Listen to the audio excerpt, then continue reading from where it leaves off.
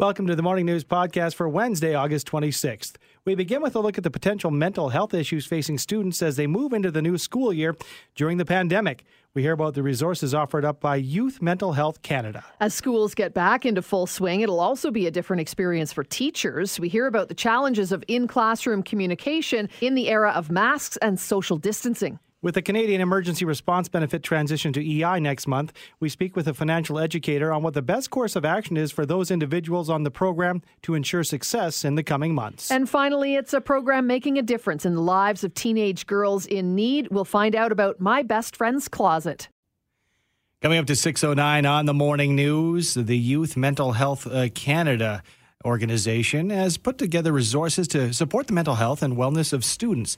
Being proactive, especially during COVID-19, is the way to support students before they are struggling with mental health issues. To hear about some of these tools and resources, we're joined by the YMHC Executive Director and Educator, Cheryl Boswell. Good morning to you, Cheryl. Good morning. Let's focus on, first of all, youth mental health. How much of an issue is it in our nation, and how much more of an issue has it been during COVID-19? Can we put some parameters around that? Yeah, I mean, all of us, you know, I've had so many changes in our lives as a result of COVID-19 and the global pandemic. So it's not a stretch to say that all young people have mental health challenges, whether it's, you know, uncertainty about, and many questions we all have about reentering the classroom and what that's going to look like. And, you know, so many losses, so this lack of social connections, even if they're just online. There's just been a lot of change and a lot of losses and a lot of uncertainty. And all of us experience those to some degree, and so do young people. So it's not a stretch to say that young people are all, it's a range. And if someone had pre-existing mental health conditions and then their supports were taken away, whether it was with, talk therapy or whatever, and sort of managing the shift to teletherapy and other ways of getting support, we've all had to make changes. So how we approach those changes and support young people is what makes the difference. And what we really believe is that being proactive is what is necessary, and I don't see it happening, really. I see, governments and school boards looking, what should we do? And yet, just last night, it was breaking news, the federal government announced that they're going to make an announcement today that they're sending $20 billion into provinces for school systems to support students. So that's great. But what we do with the money makes the difference. And waiting for students to struggle with their mental health and reacting to that by putting in professionals is not the right approach, we believe. We believe that mental health education, mental wellness supports, with resources by putting tools into students' hands is what makes the difference, because all students need those tools, because we don't wait for them to struggle. We wait, we provide the skills, the resources, the information so that all of them have those tools. So when they are struggling, they know what to do. They know where to go. They know who to talk to. They know how to support themselves. They know how to get community support. So being on the offense instead of the defense, right? So before we get to some of those suggestions and tools, because we'd love to get your take on that, can you break down what Youth Mental Health Canada does, YMHC? What kind of mandate do you have, and what programs do you have available? Okay, thank you. Well, we're a grassroots, community-based, youth-led organization. We're a charitable nonprofit. Our website is youthmentalhealth.ca. We are not publicly funded, and we have no paid staff. So we're all volunteers. And we have, I don't know how many, but, 100, 150, 200, I don't know, volunteers all across Canada and actually throughout the world. We have volunteers in Europe, in India, in Latin America, all over, and of all ages. So we're very accessible. And we were already, all of our supports and services were online before the pandemic. So we do workshops every week. We have 2 free peer support services that are accessible to anyone of any age. There's a compassionate card service, so if someone's struggling, they can request a personalized message of support. And then there's a daily message of support. So people can register, and every day they get a message and images of support, which is quite something. Mm-hmm. And we have now 5 resources. So last year, 4 mental wellness resources. So they're available through our website. And this year, the COVID Mental Wellness Journal workbook. We do Insta Live chats in different languages every day, including American Sign Language, which is quite exciting. We're on all social media, and we have the largest and most engaged online mental health platform in Canada. Wow. So, yes. So our Facebook page is close to 122,000, very engaged people. And so you're there. It's a full-on network. Yes, definitely.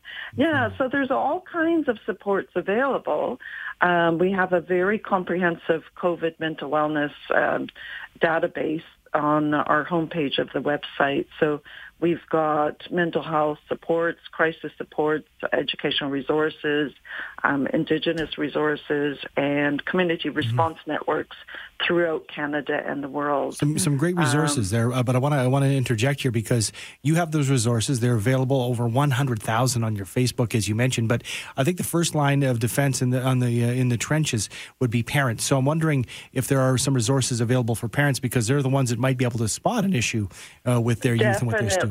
Definitely. And you know what I've seen so many times is that there's no family engagement, family support. So we've been doing parent support workshops. We have a workshop series. It'll be starting again in September. I'll be doing a workshop soon on reentry into the classroom and managing mental health and wellness. Family engagement is critical. So in our mandate, it's about youth, family, and community engagement for mental health education, support, and change. So without the family support and engagement, you know, it's critical because the families are the front line. Mm-hmm. They're the advocates for young people who are, you know, often are met with judgment and blame and shame.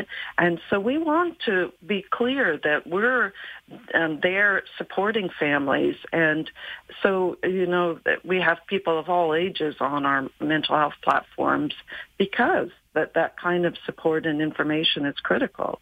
It's so true. Yeah. And everybody, you know, I think everybody out there has some sort of an issue, right? And I mean, we need to be okay with talking about it, and we need to be okay with talking about it with our kids to make sure that they're okay. And we started off this segment talking about the stress and the anxiety of not being able to finish the school year, and now sending the kids back to school has created even more. So, I mean, you're just a great resource out there, and we thank you for your time this morning.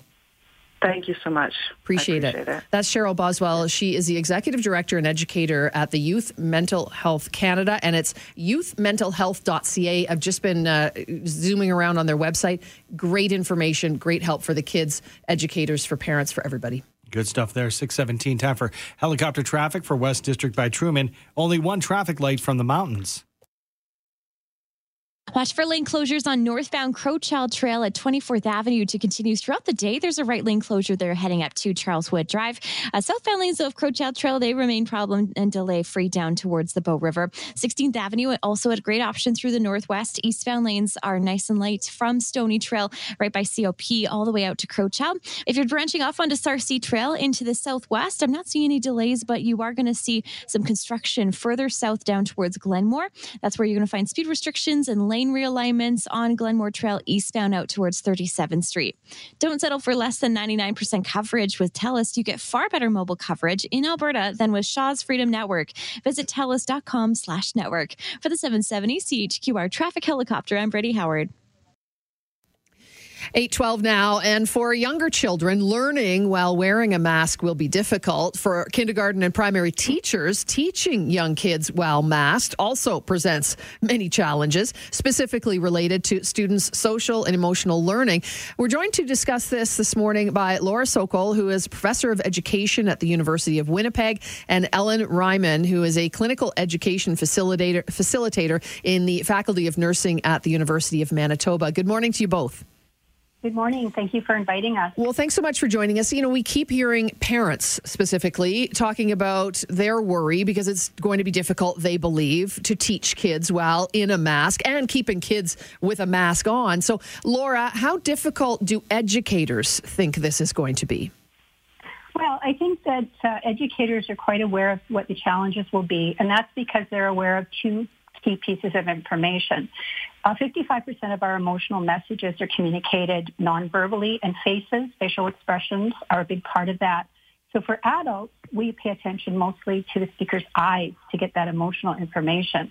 But for younger children, specifically children in kindergarten and primary grades, they tend to use the speaker's mouth as the source of emotion. So when the mouths are covered up, those children don't have that vital information. Another key piece of information that teachers are aware of is that children, specifically those between the ages of 3 and 8, are going through a key developmental stage where they are learning those social emotional learning skills. We call them SEL, S-E-L skills.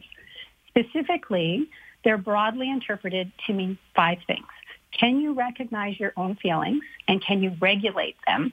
So think of a younger child who's maybe hungry or tired, and they get very antsy, or they get irritated, or they cry. As an adult, we'll just think, oh, I'm kind of grumpy, I need to eat something, but a younger child won't recognize that. So as adults, we have that ability. When we can recognize those feelings and regulate them ourselves, we tend to be able to recognize and regulate them in others. And when we can do that, we problem solve together with communication and maintain healthy relationships. So all of those 5 skills are developing in early childhood, and they're really dependent on them being able to understand the emotions of others. When children have met these 5 goals, they have greater pro-social behavior, better school engagement, better academic success. And the spin-off is really good for teachers, too, because teachers tend to get a lot of their motivation and satisfaction from the relationships they have with kids. Sure. And those relationships are better, and teachers burn out less when they have those good relationships.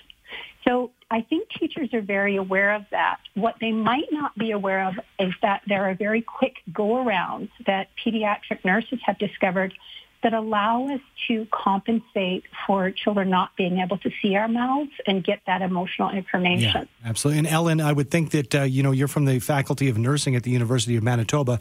We can take some lessons learned by the nursing profession who've perhaps worn masks, their entire career and had to speak with, patients in long-term care, for example, and make communication effective. That's absolutely true. So in addition to my work at the university, I also work in the pediatric emergency department here in Winnipeg. So some of the strategies that we've utilized in the hospital that we are able to translate into the classroom for teachers to utilize, a few of those strategies include expressing emotions outside of just with our verbal cues and with smiling, things like that. But in addition, adding winks, large gestures, using strong words of encouragement, kind of making things larger than life makes it a little bit easier for children to identify. In addition, directing children to look for other signs of emotion outside of smiles, as those would be covered by masks. So telling children to look for the happy crinkles that form beside the eyes of a smiling adult can provide some comfort, as well as some additional identification of emotions coming from adults. Although we don't utilize them in the hospital, there is the option as well for teachers to utilize clear masks. So we've found that there are masks that have kind of a clear covering in the front. This can be very helpful for students who are developing language skills to be able to see the movement of the mouth Additionally, for students who might be hard of hearing or who read lips, they can see the mouths more clearly through these masks. And finally, we utilize using photos of the adult, so a smiling photo of a teacher on a button on their shirt or on their whiteboard can show the smiling face that's behind the mask and make it easier for students. It's going to be a whole new world, isn't it, for the kids themselves, but certainly for the educators. So great strategies that you're helping with. Thanks for joining us with your information this morning. Thank you so much. It was a pleasure. That's Laura Sokol, who is a professor of education at the University of Winnipeg, and Ellen Ryman, clinical education facilitator at the University of Manitoba. 8:17, time for helicopter traffic for West District by Truman. Enjoy spectacular views of the city skyline and the Rocky Mountains. We are slowly making our way back up into the northwest. We were getting reports that the drive on southbound Stony Trail onto eastbound 16th Avenue was really slow. And from our vantage point here, we're a little ways away.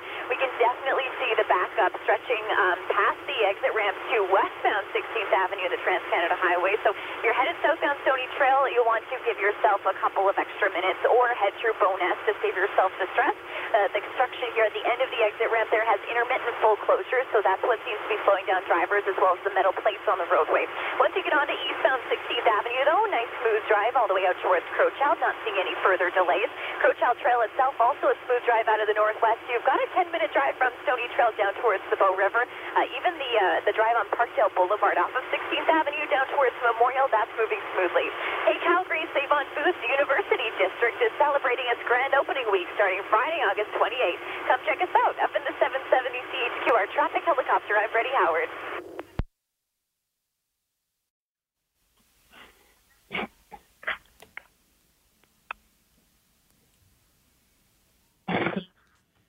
$7:19 on the morning news. The repercussions of the COVID-19 pandemic have made it harder for temporary foreign workers to travel to Canada to work in food production in our nation. Are higher food prices and fewer food choices for Canadians on the horizon then? The School of Public Policy has released a report that examines the role of TFWs in the Canadian agriculture sector. The author, Robert Faulkner, joins us this morning. Good morning to you, Robert. Good morning. Happy to be here. Happy to have you. Now, so with the lack of foreign workers, are we going to see higher prices and perhaps less selection as consumers? Very likely. We've already seen some anecdotal stories start to appear in media with regards to farmers having to cut production in places like Quebec, closer to home, here in Red Deer, just north of Calgary, and in other parts of the country, including British Columbia, and farmers choosing to either let food rot in the fields or to simply not produce as much this year. When you look at the consumer price index we have, especially with regards to meat and dairy, seeing a significant hike in the price of food. So, yes, I think that with the lack of labor, Canadians are likely going to see higher food prices in the coming year. Robert, talk about the relation between the two and why exactly that is. I mean, we've got a lot of unemployed Canadians with what's going on in our economy right now, yet they're not taking those jobs. They're being left unfilled. No, they're not. And one thing we cover here in the paper is, isn't it a simple matter of just raising wages and trying to attract Canadians? And the truth of the matter is that actually farmers have been regularly hiking the wages available for Canadian employees since the Second World War. And simply put, Canadians have not been responding to wage hikes and have been exiting the sector in greater numbers. The other thing we cover here in this paper is that the story doesn't just have to do with paid employees, but we've actually seen quite a significant drop in the number of small farmers and unpaid family members working on farms since the Second World War. We've lost about almost 900,000 people from the agricultural sector, and farmers simply can't keep up with the gap created by the exit of those people from the sector and are struggling to find workers. Robert, you mentioned the rise in price already in dairy and in the meat, sectors, I believe. But as far as the rise in price, that's one thing. Could we actually see shortages of some of our favorite products or produce over the coming months? Possibly. And we understand when we say shortages, we're not necessarily meaning the bare shelves, although that's certainly a prospect here. What that likely means is that we might have to rely on more imported food. Meaning coming from the United States, coming from other parts of the world, and that too is kind of associated with that higher price aspect is that we're having to transport at longer distances, and so we're likely to see maybe a little bit less variety on our shelves, some higher food prices, and maybe some labels that we don't normally see on Canadian shelves. When do you think, or what do you have any sort of insight after doing your research as to when they might allow the foreign workers to come in, or is that just all dependent really on the borders reopening as we start to, see this pandemic wind down somewhat? So they actually have been letting foreign workers in, that they are exempted under the current restrictions. But there was a bit of a delay near the beginning of the pandemic where there was some uncertainty about whether or not they could come in, and why that's so relevant for the food prices is that it's a very seasonal job. Most foreign workers in the agricultural sector arrive in the spring period around March and April. And that's, of course, when a lot of seeding is going on for plant-based agriculture. That's when calving is happening with meat production. And by now, the season is almost finished, or we're in the midst of harvesting, and workers, the cows are already out, to use a metaphor, and the horses have left the barn, and for this season, I think it's going to be a bit of a wash with regards to getting a sufficient amount of labor here for the agricultural sector. Thanks for your time this morning, Robert. Happy to join. Thank you very much. That is Robert Faulkner from the School of Public Policy, University of Calgary. Well, a lot of Canadians breathing a sigh of relief knowing that the CERB program has been extended until September 27th, but it's time recipients use this extension time to create a plan for when the financial relief finally does come to an end. With some suggestions, we're joined this morning by Mark Kalinowski, financial educator with the Credit Counseling Society. Good morning, Mark. Good morning. Thanks for having me. Well, thanks for joining us. It's super important that we start talking about this now that, yes, we've got just over a bit of a month, for this CERB program to continue funding folks here in this country. But with it coming to an end, that's got to have people on edge. So what are you suggesting people do as we look towards the end of CERB? Well, if CERB comes to the end, I think the federal government's going to take some action and ensure that people still have a modicum of income coming through the emergency or through the employment insurance and through some other programs they're putting in place. But people have to get a hold of the new reality. They have to start planning around the income they foresee over the next few months, and it's going to be much smaller than what they're used to. And they have to focus on their needs as opposed to some of the things they'd like to spend money on in the past. So how do we ease that transition if I'm collecting CERB and I've had, that opportunity, that had been given to me without the employment? How do we make sure that it's smooth and not just a shock to the system? Well, for many people, they're going to be fortunate that they've applied for CERB through Service Canada, and they'll automatically be eased into the employment insurance program. And the employment insurance program for many people will pay hopefully a similar amount as CERB has for a period of time. Others will have to take that step and be aware that they'll have to apply for employment insurance directly. And when we get employment insurance, it's not a robust number, but it's often enough to help people cut through the short-term problems that reduced income will offer. Mark, is this also the time to maybe start seriously applying for jobs as we see businesses begin to open up and new jobs be created? Now is the time to start moving towards that as well? I think applying for jobs is always a great thing. When people are working, they tend to be happy. They tend to have some place to put their mind that takes, eases the stress off their immediate problems. A little bit of extra money always helps things correct themselves in terms of money and where money has to go. So applying for jobs is a great idea. And, my dad was a big executive, but he said all honest work is good work. So while we may not be doing our traditional job, it's okay to go do something else for the short term. So, listed as financial relief, if you will. But, yeah, some people, as Sue alluded to, have been using this, as their main source of income, not looking for the jobs.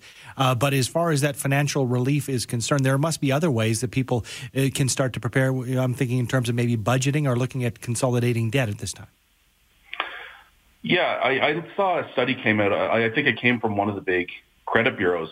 And what they suggested that Canadians have done a really good job over the short term. They've taken advantage of the Canadian Employment Relief Benefits, and they've also gone to their financial companies and been able to defer payments. Now, those deferred payments are coming to an end really quickly as well. So they're going to have to start paying their mortgage again, paying their credit cards again. And as CERB comes to an end, things are going to get really, really tight really quickly. Mm-hmm. I think a great idea is to go and seek out help from a nonprofit credit counseling agency like Credit Counseling Society at nomordebts.org and have someone sit down and just do a budget that faces the new reality. What's the money coming in? What are the things you have to have? I got to pay my mortgage now. I got to put food on the table. I got to put sneakers on the kids. Let's focus on those things, and the rest we can work with later. Mark, when people transition from CERB to EI, did you say, is that automatic, or is that something that you need to apply for? What do people need to know with that transition? If we applied for CERB through Service Canada, that transition should be almost automatic. So not much to worry about there. If we applied for CERB through the Canada Revenue Agency, we are going to have to apply for EI. So if we're not sure what we've done, let's go and look. Let's go to our Service Canada account and see what we've done so we know what steps we have to do moving forward. And I guess, Mark, we're talking about that transition to EI and the EI programs to help those folks in need. But I think it's also should be considered looking long-term, because it's been much publicized, but you might forget that with that CERB comes taxation, and that's something that'll come to rear its ugly head next year. Absolutely, and it's really important that Canadians file their taxes, especially when they're in a tight spot, because when we file our taxes, we're open to the social benefits the government allows us. If we fail to file our taxes, we might not get those benefits. So we do have to file our taxes, but the Canadian Emergency Response Benefit is a taxable benefit where we haven't paid any taxes yet. So it's possible that we may owe a little bit when we file our taxes next year. If we're in a hard spot right now, though, let's focus on today. Let's make sure we're doing the things we need to do today, and we can worry about the taxes when our income comes back up and the world goes back to normal. Does it cost money to go to Credit Counseling Society and get help from you folks? Credit Counseling Society is a registered nonprofit charity. Our counseling, or even just to call and ask a question, is free and confidential. Anyone can call, ask a question, come in, sit down for an hour and do a budget. It costs nothing. And I'm guessing, the time to seek that help isn't when it's the day before filing bankruptcy. Yeah. So I guess if you start to see yourself sliding down that slope, sooner rather than later would be key. Well, the nice thing is when you come to Credit Counseling Society, you get a view at all your options. We talk about some hard things. Going and talking to your lender because you're having a hard time is hard. Talking about selling your house can be hard. Talking about bankruptcy can be hard. We try and find the right solution for each individual. NoMoreDebts.org is the website for Credit Counseling Society, correct? Yes, it is. Excellent. And then Service Canada, if you need to apply for anything, Canada.ca. Thank you so much for your time this morning, Mark. Appreciate it. Thank you for having me. Have a great day. You too. That's Mark Kalinowski, financial educator with the Credit Counseling Society. And again, free service for you. So as you mentioned, don't wait. Don't wait until you're in trouble or you're just even too afraid to open anything and look at what's coming in your world. Start the process now, right? It will take that little worry off your plate to just get things moving. Well, embedded within that conversation, we were talking about, the CERB and the transition to EI. And listen, I know there are people out there who desperately need those funds and perhaps haven't had a traditional job, or for whatever reason, it's not going to exist anymore. I get that. And yes, we want to help those out. That's we're Canadians. And that's what government, this is what I've learned a lot about government over the past several months. You need some sort of a safety. Sure. However, if you are just unhappy and don't want to go back to your job, now's that kick in the pants for you, because it will come back to bite you on EI, and they're slowly weaning. And we've heard so many employers who said, I can't even get my staff back. I can't imagine how frustrating that is when you're offering up employment to people. And I would think that with that dial back to $400 a week versus the $2,000 a month, that is a step in the right direction and not just ripping the rug from under people. So before everybody else starts looking for the jobs, you can get a jump on things. Start applying, start, walking into places that you're interested in working at, talking to folks and see what's out there for you. Get the ball rolling now, right? Or at least that transitional job. Yep. 7:17, time for helicopter traffic for West District by Truman. You will find a home that fits your lifestyle. Stony Trail in the northwest part of the city. This is an ongoing construction zone, so if you're southbound Stony heading on to eastbound 16th Avenue, there's a little bit of a delay on the exit ramp while crews work in that area. I'm also seeing slowdowns on westbound 16th Avenue as you make your way out past Valley Ridge Boulevard. There is a speed restriction in place there. No lanes blocked off, but I am seeing drivers slowing down through that stretch. If you're continuing on eastbound 16th Avenue past COP out towards Crowchild Trail, that seems to be a nice route so far for your Wednesday. Even exiting off onto Sarcee Trail up the hill towards Bow Trail and into the southwest. That's a smooth drive down towards the Glenmore construction project. Tonight's Lotto 649 draw is an estimated $5 million plus the guaranteed $1 million prize. $5 million, get that Lotto 649 feeling. Up in the 770 CHQR traffic helicopter, I'm Freddie Howard.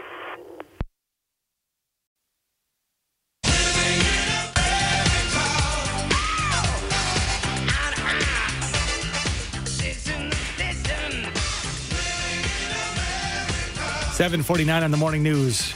First Lady Melania Trump has cast her husband as the best hope for America's future in a Rose Garden address at the second night of the Republican National Convention. With an overview of the first two nights, we're joined by Global's Washington correspondent Reggie Cecchini. Good morning to you, Reggie. Good morning. Let's talk about Melania's Rose Garden speech, a love fest, if you will, toward President Trump. Some are giving Melania high marks for her keynote address last night. Yeah, and it's because it was a vastly different speech from what we heard in 2016 when she was criticized for plagiarizing a speech given by Michelle Obama in 2008. This was one of her most highest profile speeches to date, where she used some empathy to talk about the coronavirus pandemic. She kind of discussed her husband's ability to get his message across, saying, you know, whether you like it or not, he knows how to kind of get people's attention. The only area where she's really being kind of hit hard is the fact that she was talking about the pandemic, talking about the virus, but talking to a crowd of people that were not socially distanced and were not wearing masks. And this kind of underscores that message we've been hearing from the RNC since it started, is that the pandemic is essentially in the past. And is that sort of, was it that theme continued last night amongst the other speakers? It wasn't just Melania, obviously. Who else was on board? Well, I mean, look, there were several people from the administration that were speaking, which obviously violates some Hatch Act rules here. But someone like Larry Kudlow, the White House chief economic advisor, was again talking about the coronavirus in past tense and how the economy is doing well, glossing over the fact that there are millions upon millions of Americans that are still out of work in an economy that has not bounced back. But over and over again, whether it was the president's own children or people that are close to the administration or elected leaders, they ignored the fact that the pandemic is real and tried to brush aside the fact that there are still job losses and deaths happening to talk about this wonderful rebound that the American economy appears to be on solely because the stock market is doing well. Day two of the RNC. Can we expect anything different over the next few days? Obviously, some different faces, some different speakers, if you will. But the tone, pretty much the same, do you expect for the end of the week?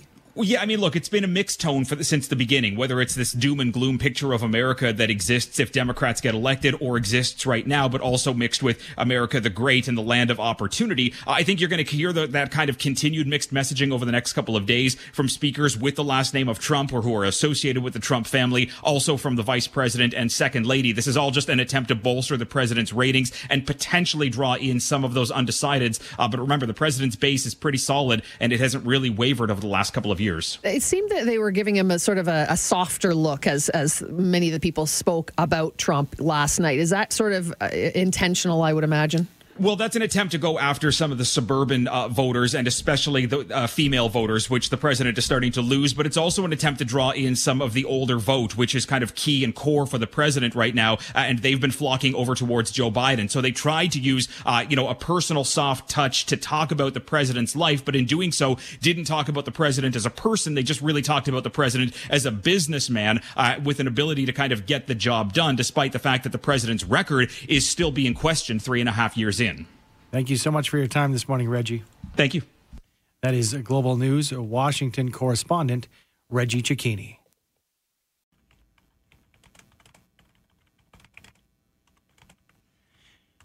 It is the morning news right here on 770 CHQR with Sue Dale. My name is Andrew Schultz. Lots to cover before we put a cap on this edition of the morning news. And yes, indeed, we've gone to the dogs this morning. It is, after all, International Dog Day. We've been loving your texts. Just showing us a picture of your pooch or telling us what makes your dog unique and why dogs over cats. We don't want to cause a rift, but it is Dog Day. So let us know about your dog, what makes them special. And 403-974-8255 is the text line, always open. Coming up just around the corner here, it's a great program helping teenage girls ages 12 to 18 from low-income households with clothing and accessories, which is very timely with school and new recreational programs, again, as you move deeper into the fall, how you can make a difference and when their next event will be taking place. First, helicopter traffic for West District by Truman, just one traffic light from the mountains. Good news if you're heading into downtown, southbound 10th Street. Just after Memorial Drive, there was a collision blocking off the right lane. That has been cleared away. Up in the northwest, though, construction continues at the end of the exit ramp from southbound Stony Trail to eastbound 16th Avenue. There are intermittent full closures while crews cross the road, so things are a little bit slow there of a couple of extra minutes. Also, watch out for construction starting up on southbound Shaganappi Trail at Dalhousie Drive. Various lane closures there going until 3:30 and already starting to see a small southbound delay. And also construction on southbound 14th Street approaching 24th Avenue Northwest with a right lane closure until 3 this afternoon. It's the Rediscover the Road sales event at Nissan. Finance 2020 Rogue models from 0% for up to 84 months. Visit choosenissan.ca. For the 770 CHQR Traffic Helicopter, I'm Freddie Howard.